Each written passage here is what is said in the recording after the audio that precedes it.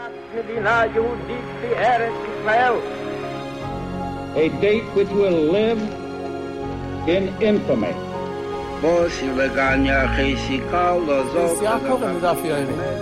of those projects, initiatives, got off the ground because of the Ger Rebbe. For the 11 Olympic team members slain in West Germany, the Olympic Games... Zugerecht waren Brüder in Amerika.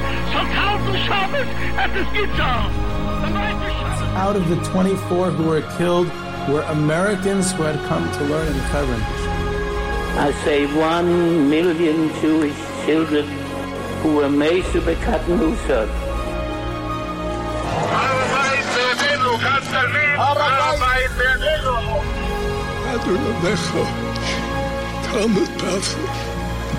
Whoever heard such beautiful words? It is never too little. It is never too late. And it is never enough. Jewish History Soundbites, bringing alive the world of our glorious past. Here is our host, live from Jerusalem, Jewish historian and tour guide, Yehuda Geber. Welcome, everyone, to Jewish History Soundbites. This is Yehuda Geber with another episode of Jewish History Soundbites. And this episode, which is part 1 about London Jewry, has been generously sponsored by MyJewishLineage.com. My Jewish Lineage's team is made up of professional genealogists and family history experts who have extensive research and genealogical experience specializing in Jewish genealogy. Watch your family's story come alive as their team unravels family enigmas, overcomes brick walls, and helps discover more about who you are and where you come from. You enjoy the story while the My Jewish Lineage team does the work for you. And especially since I imagine that listeners of Jewish History Soundbites will benefit from this, as I get many emails all the time about genealogy, and it's not my expertise, so you definitely want to be in touch with My Jewish Lineage and their team. So when you do, mention Jewish History Soundbites, and you can get 10% off. You can get 10% off your first research project of 2 hours or more. So look into that, follow up on that, and we'll all bring our family histories alive. So before I get into London Jewry, the history of Jews in London and England, I just want to read a couple of letters. I recently had another episode about the Tzans. We spoke about Garlitz and Shiniv. So there's a correction. I mentioned that the second Garlitzer Rebbe, Rabbi Elisha Halberstam, he visited the United States in 1927, so an astute listener mentioned to me that he actually visited twice. He was there in 1921, 6 years earlier, and then again in 1927. So amazing. He came more than one time, and then I got a bunch of pronunciation corrections. That was fun.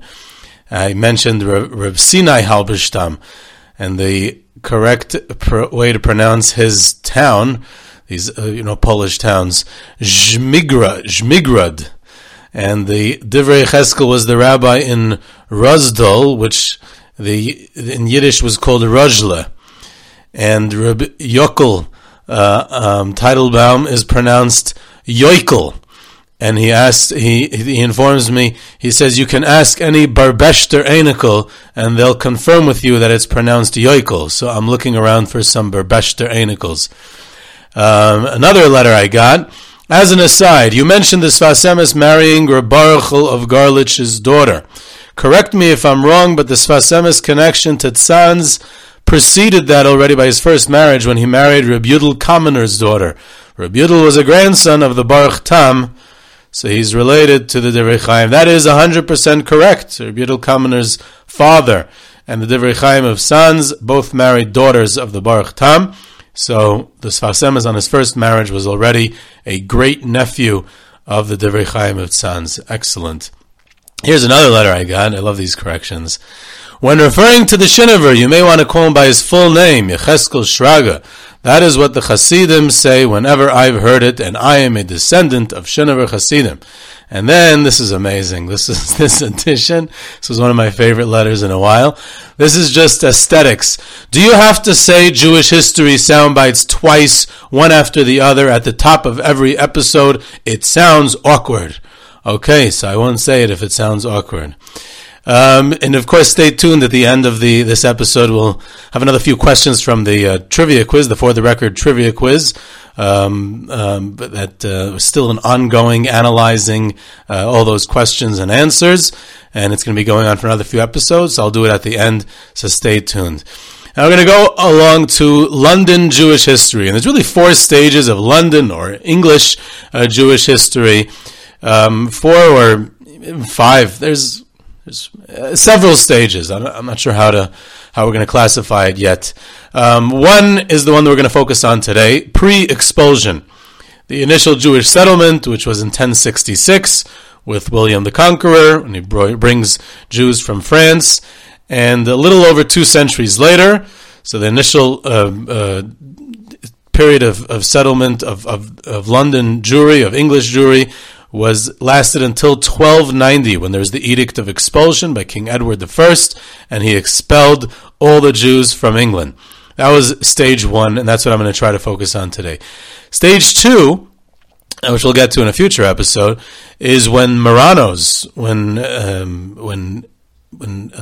conversos, we'll call them a more correct term, an accepted term today, they started settling in England following the Spanish expulsion of Jews, and then eventually, and they were living there secretly because Jews were not allowed to live in England, and then eventually there's a reacceptance of Jews into England off the books. It wasn't officially that they changed the law during the time of Oliver Cromwell in 1655 by Menashe ben Yisro. Then later on, there's an immigration of German Jews to England that takes place in the 18th and 19th centuries. And there's a rise of the British Jewish community in the 19th century, a very prominent rise.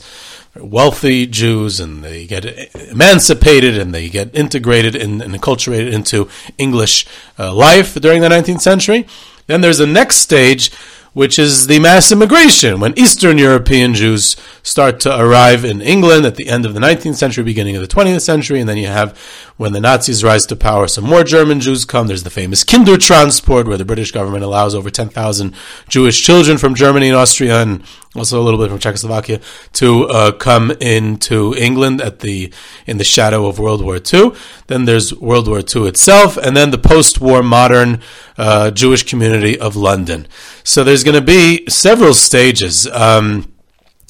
Each one is interesting, and in fact, someone just sent me recently that in 1900, during the peak of when Eastern European Jews were arriving in England, so someone said, it's for Pesach.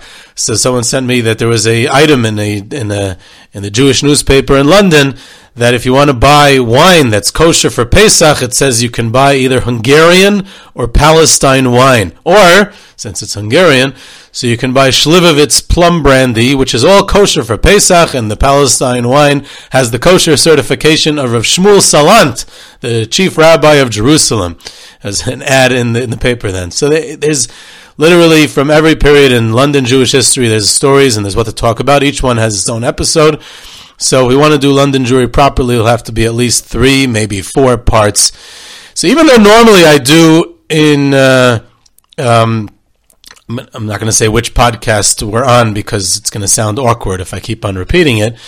But normally on this podcast, I focus on 19th and 20th centuries, 18th, 19th, and 20th centuries. But I would like to depart from this custom this one time, and perhaps for future times as well, to discuss some medieval Jewish history. In the case of England, I find it so fascinating, and I believe that the Jewish History Soundbites listeners will find it interesting as well. So in this opening episode, we'll focus on until the expulsion. We're going to end with the expulsion in 1290, and also because there's 2 events from that period that are directly related to Pesach, which I'm going to get to momentarily. And I'm sure that any proud Londoner who would like to have further installments on the history of London Jewry would want to sponsor it. So please be in touch with me about sponsorships as well. This episode is also dedicated in honor of the one and only Adrian Garbaz, who's has very strong London roots as well, and for everything that he does. I also want to thank at the outset Rabbi Johnny Rudin. Rudin for his assistance with the preparation of this episode, for his help with the research and pointing me to sources. Did come a couple of days late, this episode, so I want to apologize for that. It was the Ides of March just the other day. So things didn't work out right away. It was the art site of Julius Caesar. So until I got, that's for another time. So until I got around to England, and the one who wrote the play obviously was William Shakespeare, so it's related to London. There's the Jews of England and the Jews of London, and I guess it's kind of two different things, but I'm going to take the liberty of speaking about some general Jewish England stuff and not strictly London. And since I'm Israeli and lots of American listeners out there, so to us it's all the same anyway, England, London. So we're going to do both. It's interesting, there's a psak in the Shulchan Aruch about Pesach which quotes an English Rishon, and it's about if you're planning on reciting and explaining part of the Haggadah in English by your Seder for your children, so you could thank the Ri of London for that psak. He's the one who said that you can do the Haggadah in any language, and so that everyone at the table will understand. And he himself would do it bilaz, it says, in a foreign language. He probably did it in French, as most of the Jews spoke in those days in England. They came from France. They were Balei Tosfos from France. And that is the Ri of London is the only time an English Rishon is quoted in the entire Shulchan Aruch is related to Pesach, so that's another reason why I want to do it at Pesach time. Also, one of the most important and seminal events in English Jewish history, in fact, in Jewish history in general, is the York Massacre at Clifford's Tower in 1190, a century before the expulsion, which we'll get to the whole story of the York Massacre. But it took place. When did the York Massacre story take place? On Shabbos HaGadol, which is coming up just in another couple of days. Shabbos HaGadol, and in the English date was yesterday. And 2 days ago, March 16th and 17th. So literally, it's these days of the York Massacre, so I think it's very appropriate that I focus on medieval Jewish history this time because of all this context of Pesach time and Shabbos HaGadol that happened during that time. So William the Conqueror, William Duke of Normandy, he invades England, the last successful invasion of England in 1066, the Battle of Hastings, and he's the one who brings the initial Jews, the Jewish community, from France to England. Norman French, again, are invading England. The Anglo-Saxons are the ones living there at the time, and the Norman French are invading, and that's when Jewish settlement begins, and it remains there until King Edward I and the Edict of Expulsion a little over 200 years later in 1290. So why does William the Conqueror bring Jews into England? Because for money lending. He brings them to, like was common in many European countries at the time, the Christians were not allowed to practice, loaning at interest, usury, and they needed Jews to do so. And the Jews were useful in finance and banking and in loaning and money lending, that was what it was. It wasn't that sophisticated finance at the time. It was just simply money lending. In fact, I mentioned Shakespeare's play of Julius Caesar. So another one is The Merchant of Venice, which the setting is in Venice, in Italy, but the protagonist, the main the player in the story of Merchant of Venice is, of course, Shylock, and Shylock is the Jew with a very strong Jewish stereotype, a very not so favorable, doesn't cast the Jew in favorable light as a moneylender, the pound of flesh, and the whole thing with Antonio, and Shakespeare never met a Jew. He lived in Elizabethan England in the 1500s and early 1600s when there were no Jews in England, and he didn't travel. And he's using a stereotype that was common, because this is a stereotype that lasted for hundreds of years. It's a trope that the Jews had, and the image of a Jew from medieval times, from the Middle Ages, when Jews lived in England before the expulsion, that image of Shylock remained. I'm not going to mention any more Shakespearean plays, because if I do, we're going to get to Macbeth, and who knows if the mic will stop working or something like that. So we'll get to Shakespeare another day. But it happens to be that the Jews were the exclusive moneylenders, and many of them made a fortune in the business, though their situation was always a bit tenuous, but precarious situation. There was a fellow by the name of Aaron of Lincoln. Lincoln was a city is a city in England, and he was the richest person in England at the time, probably wealthier than the king himself. And when he dies in 1189, and these are the events that lead up to the York Massacre, actually, the king needed to create a special department in the treasury to deal with his assets, to deal with his estate. And his death was part of the catalyst which led to the York Massacre, which I'll get to, because it was in a way, these things were a way to get rid of debts that were owed. You have to understand the background. The background is that the Jews are which is common in the Middle Ages, it was not exclusive to England. The Jews were the property of the king. They literally belonged to him. And there are advantages and disadvantages to that. There's advantages that you're at the king's mercy and he officially provides protection, and they have access to the king's castles, they have access to the king's highways, they are provided with an element of protection, they have rights and legal rights and freedoms that most of the population does not have. In the case of England, it's the Anglo-Saxons, the natives, but in other places in Europe, it's the serfs, it's the lower classes. The Jews are a merchant class. They're a city. They're a urban class. So they definitely had more rights and freedoms than most of the population.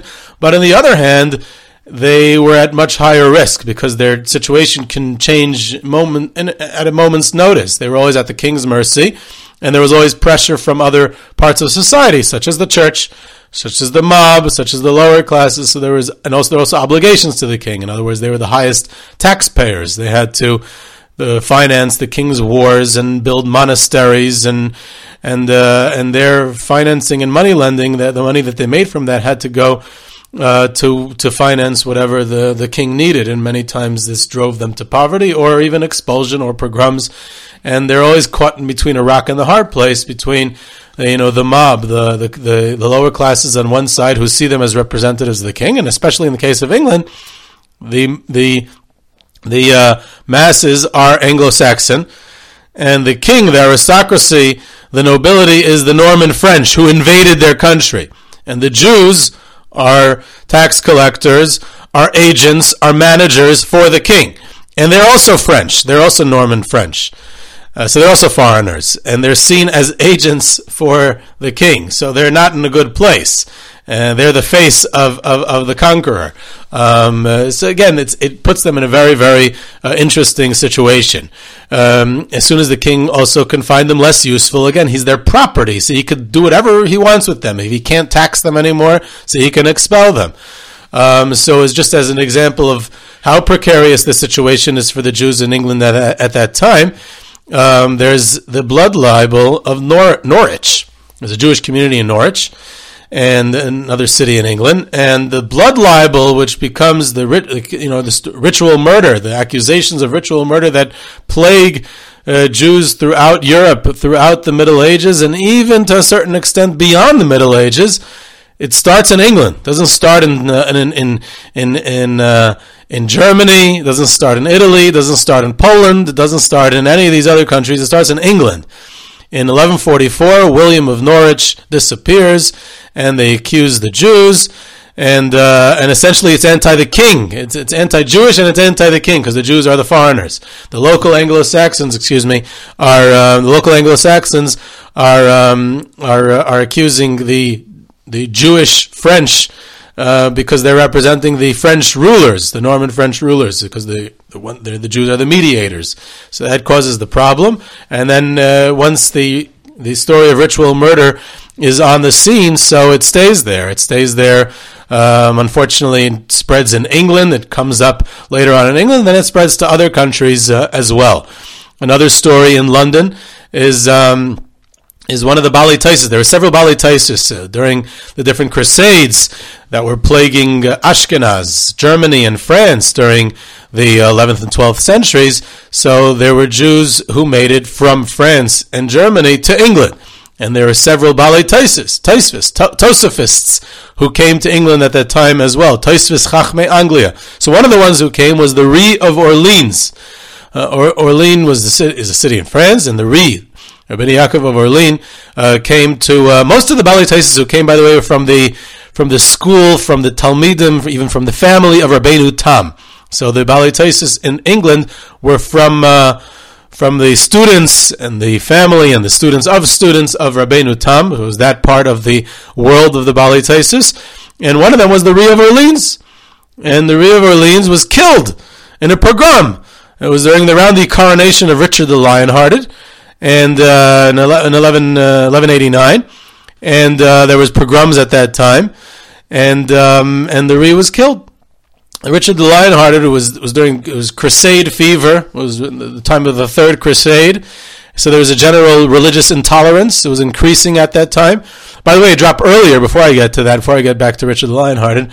So another prominent personality who lived in England for a period of time was Rabbi Avraham Ibn Ezra, very famous Ibn Ezra. He lived there for 3 years. He traveled a lot. He's a fascinating life, if we ever get to him one day. And he had many, many travels, and we don't even know where he's buried. There's many different versions in Israel and other places. I think even one version says in England, but I don't think any of them have substantial, proof about where it was. In Italy, it was in France, it was here, it was there. In Spain, he lived in England from 1158 till 1161. And during the time that he was in England, he wrote everything. He wrote Pirushim on the Torah, and he wrote Piyutim, and he wrote poetry, and he wrote Sfarim, and he wrote everything under the sun. So one of the things he wrote is what's called an Igeres HaShabbos, defending Shabbos. It was against one of the other Rishonim. There was certain comments that he had a dream that Shabbos was upset and Shabbos needed a defense, and so it was some comments that the Rashbam had made about this in his Pirush on Chumash, and Ibn Ezra wrote this Igeres HaShabbos to defend Shabbos while he was in London in 1159. A fascinating story. So there's another piece of London Jewish history. But I mentioned Richard the Lionhearted. He was coronated in 1189. It's around the time of the Third Crusade. So this is also during the time of the York Massacre. There was a very prominent Jewish community in York. There was 150 Jews who lived there, and this massacre is a mass suicide. It took place in Clifford's Tower, which still exists. You can visit it. 150 Jews committed suicide on Shabbos Hagadol, March 16th and 17th, 1190. And this is around, like they said, the time of the Third Crusade with the religious fervor, the Catholic Church. There was a fellow by the name of Richard Melebis who owed money to this deceased Aaron of Lincoln, who I mentioned earlier. And on March 16th, a fire broke out in the town of York. And this Richard, he led an assault on the home of the second greatest moneylender in England. His name was Benedict of York. The greatest moneylender of England was Joseph of York, who we'll get to in a minute. But Benedict, who recently passed away, was the agent of this Aaron of Lincoln, who was originally the wealthiest Jew in England. So his house was there, so Richard goes to his house with a mob, and he kills Benedict's wife and children, and the house burns down, and there's a growing mob. The Jews of York seek out refuge in the castle, and they receive permission from the castle constable, and they all go in, and they're protected in this fortress, and the castle is surrounded by a mob demanding baptism, demanding that all the Jews of York convert. So the head of the Jewish community was a fellow by the name of, like I said, Joseph of York, who was very wealthy, and he was the head of the community, one of the more prominent Jews in England at the time. He went to the coronation of Richard the Lionhearted, and he survived or escaped the London massacre. There was a pogrom in London during that time. Like I said, the Rie of Orleans was killed then. He had this big, beautiful home in York, and he and the community escaped to Clifford's Tower, and he leads this suicide ceremony. Each head of the household in the Clifford's Tower, when they decided that they're going to commit mass suicide to prevent the mob from forcibly converting them to the Catholic Church. So each head of the household was supposed to arrange the suicide for their family. The alternative was to either be killed or converted by the angry mob outside, and was actually decided on by the rabbi of York. The rabbi of York was a student of Rabbeinu Tam, and he was a French Tosafist himself. His name was Yom Tov of Yoani, some French pronounced name. He actually composed a piyut that we all recite on Yom Kippur night. It's called Umnum Kain, so we still have his piyut with us today, this Rabbi Yom Tov. And he's also cited several times in Taisus and Shas. He's one of the prominent Balei Taisus. He makes a decision about the suicide so that no one should convert. And Yosha starts it off, and he has to be the one to stab his own wife and children. It's a terrible tragedy. And then Rabbi Yom Tov kills him, and the same with every other family. Mr. Rabbeinu Yom Tov was in charge of stabbing the men after each man took care of his family, and then he kills himself. And then the tower, they had set fire already to the tower before that, and it was it destroyed the bodies. So the bodies eventually, many centuries later, the bones were found and reburied in a whole ceremony, but they were burned and destroyed at that time. I'm not even sure how we know all the precise details. Something I have to look into one day. Shimon Dubnov, the famous Jewish historian, even records the speech that Rabbi Yom Tov delivered to his kehillah, to his community, before this mass suicide happened. We even officially, at least according to Dubnov, we even know the speech. I'm not even sure how we got all that. But this is the Jewish tradition. And it's one of the most horrifying stories of the Middle Ages, one of the greatest tragedies of Jewish history. 150 killed. Eventually there's a cherem on the city of York, that no Jew is allowed to sleep overnight in the city of York. Something that still, I think, is still kept today.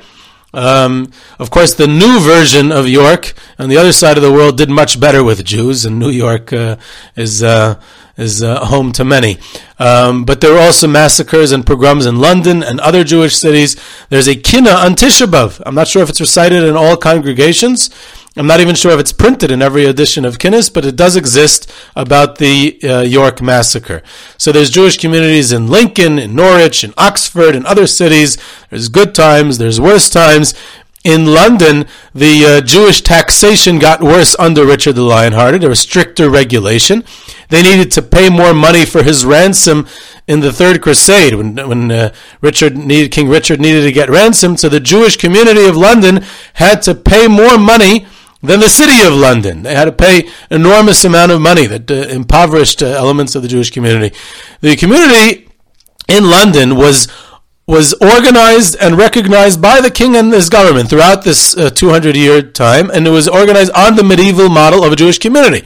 Autonomy for their own internal law, had their own rabbi, recognized by the government, a chief rabbi, a bezdin, Jewish education. It was similar to other places at the time. In general, there's a lot to talk about the structure of the medieval Jewish community in the pre-modern times, the relation to the outside world, relation to the rulers. It's very interesting. It's very different from the way Jewish communities developed in modern times. The whole world was so different. It's hard to even comprehend pre-modern society and government and to even compare it to modern society and government. I remember in Barbara Tuchman's book, A Distant Mirror, she points out that it's like the world then, in the 14th century she's talking about, we're talking about even earlier in the 13th and 12th and 11th century, the world was so different that it's hard to even imagine that it's the same world and the same human beings as the ones we know and recognize. So there's a lot to talk about how the setup of a Jewish communal structure in the Middle Ages. And that will probably develop in a future episode.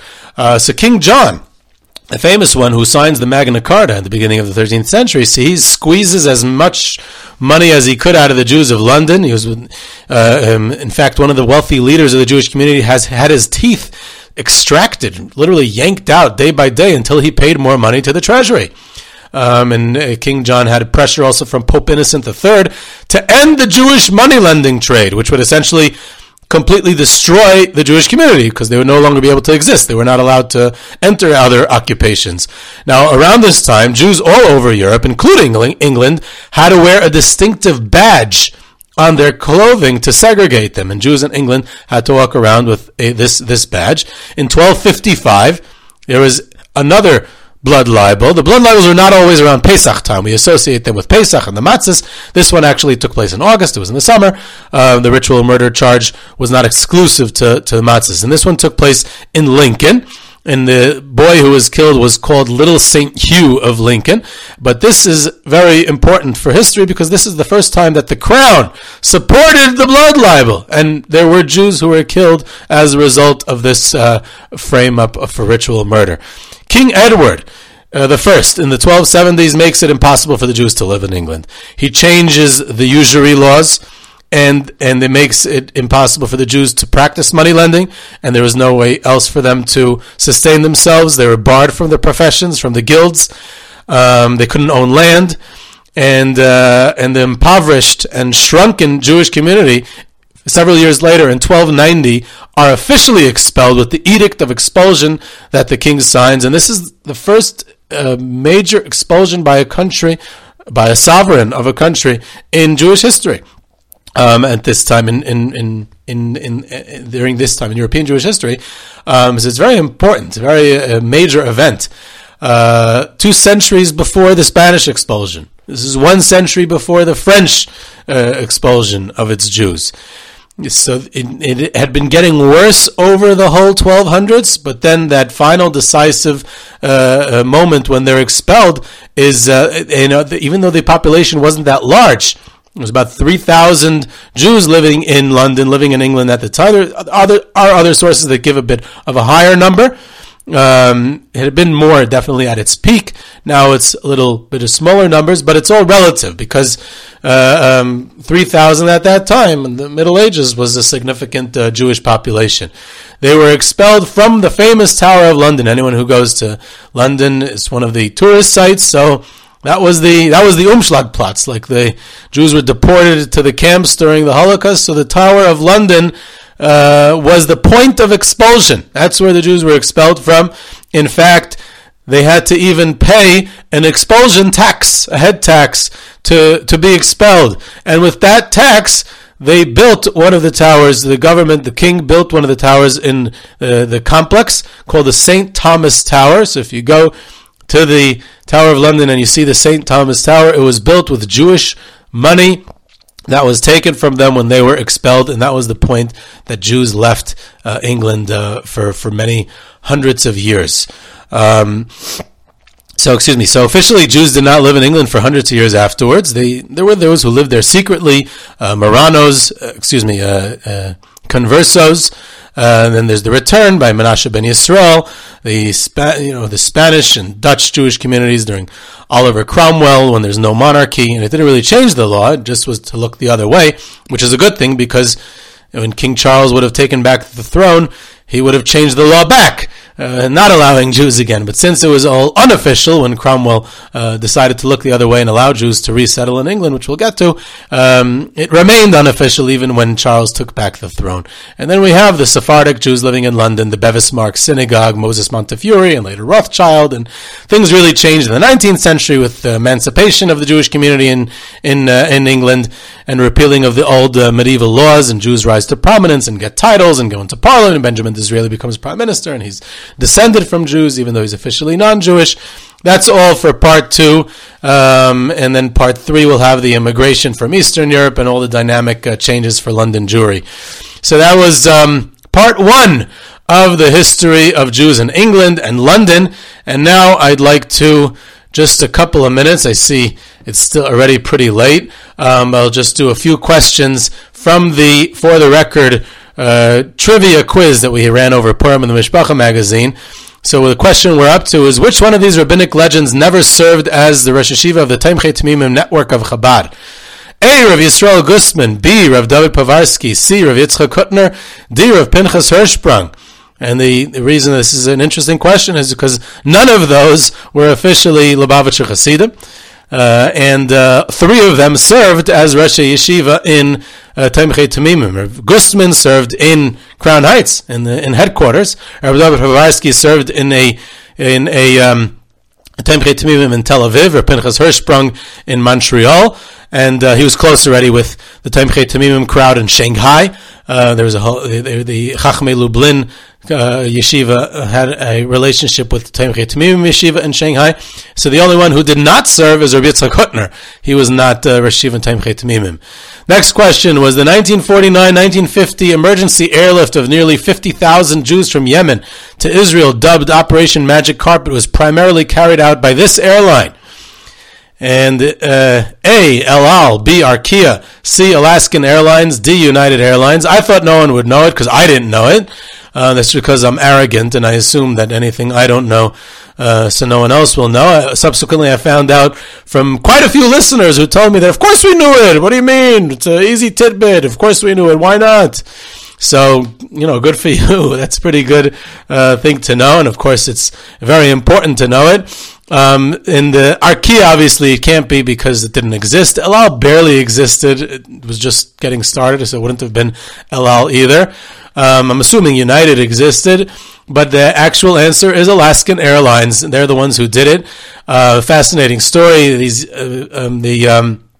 Many of the Yemenite Jews thought that they were coming al kanfei nisharim. They had never seen an airplane before. They thought it coming on eagle's wings, and Mashiach was here, and the Beis HaMikdash was rebuilt. It was it was an amazing experience for Alaskan Airlines, and it was still during the War of Independence. They were, literally flying them through desert sand and artillery and shooting from the Egyptians and the Jordanians and incredible stories there with Alaskan Airlines. And it's not the only emergency airlift they did. They also ran the Berlin airlift, and they also brought Jews out of Shanghai with the communist takeover in the late 1940s, the last Jews living in Shanghai at the time. And so Alaskan Airlines has a place in Jewish history as well. During the interwar period, thousands of people from near and far would leave their families and travel at great expense to gather at the kever of this tzaddik on his yard site. A, Reb Shiloh of Kerestir, B, Reb Nachman of Breslov, C, the Baal Shem Tov, D, none of the above. And the correct answer is none of the above.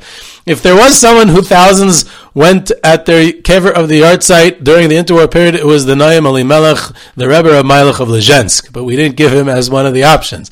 Reb Shiloh of Kerestir, he existed and he had a kever, but the popularity wasn't invented yet. The marketing hadn't been done yet, and it was very localized. It wasn't that immense as it was as it is today, or as it was for other people at the time. So Reb Shiloh was not at its prime yet.